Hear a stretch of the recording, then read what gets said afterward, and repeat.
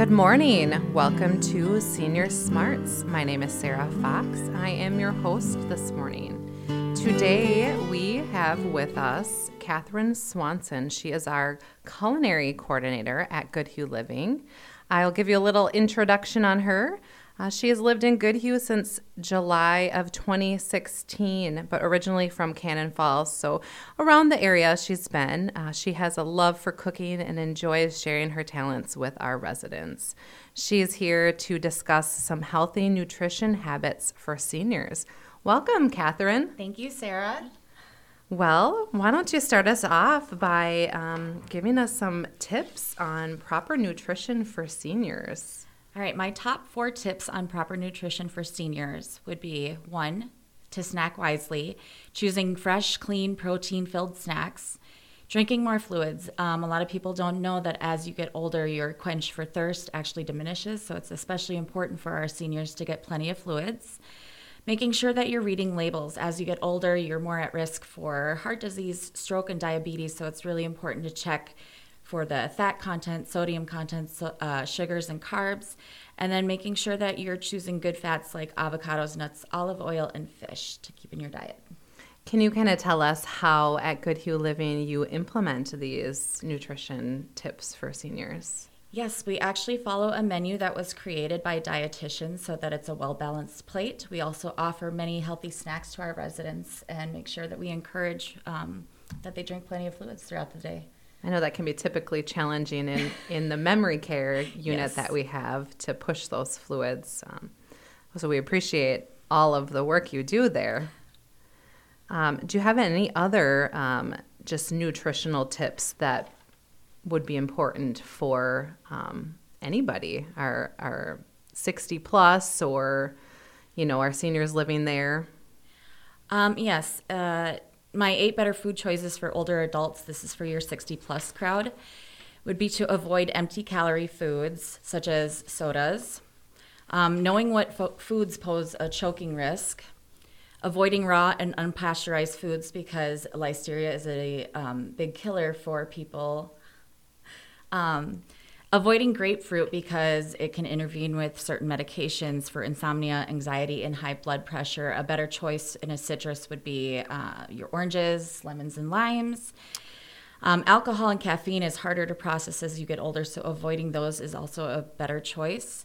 Avoiding high sodium foods, again, because you're at higher risk for heart disease, stroke, and avoiding fried foods. Well, we all know that our seniors love coffee. So Yes. Do we just sneak that decaf in there? Or? Yes, we do. We do typically serve our seniors the decaffeinated coffee because it is a better choice for them. Good. But we always encourage them to, be able to have things they like. So do you encourage that in moderation or, if they want to have a cocktail with their friends at happy hour, is that still okay? Oh, absolutely. Life is all about moderation, not deprivation. So you don't want to take away everybody's favorite things that they like to have, but you just need to encourage that you do it in moderation. Very good, very good. So what would be a good diet? What would that kind of consist of for our senior population?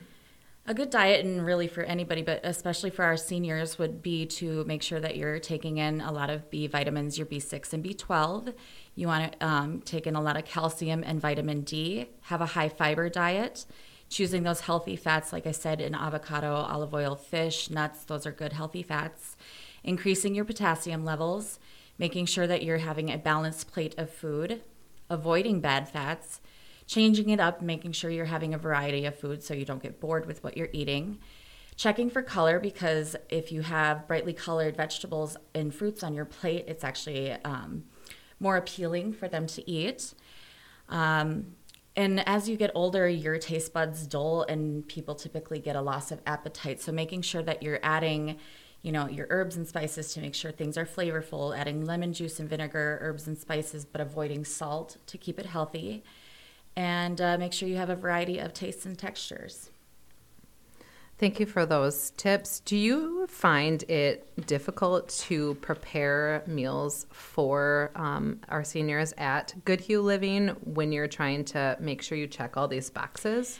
It can be sometimes difficult because everybody has different dietary needs, but we make sure that we know exactly what each resident needs for their diets and encourage them to have a variety of options. We have sugar-free options for diabetics. We try to avoid or encourage low sodium options for people with heart disease. So it looks like there's a good variety of options there for them.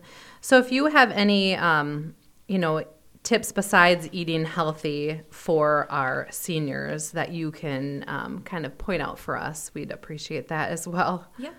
Well, eating healthy is number one. Focus on prevention, making sure that you're attending your doctor's appointments to make sure that you are getting yourself checked out. Staying informed on your medication management, which Goodhue is very good at doing. We make sure that the residents have their medications managed mostly by the RAs. Getting plenty of sleep, at least 7 hours a night is recommended. Remember your cognitive health. You want to exercise your brain, stay active, and make sure you're doing stuff like that. Making sure you're screening for any visual changes. Making sure you're staying socialized with the other seniors in our building. Staying physically active. We have a nice little gym in our building. Taking advantage of any free physicals and making sure that you're visiting the dentist at least every 6 months.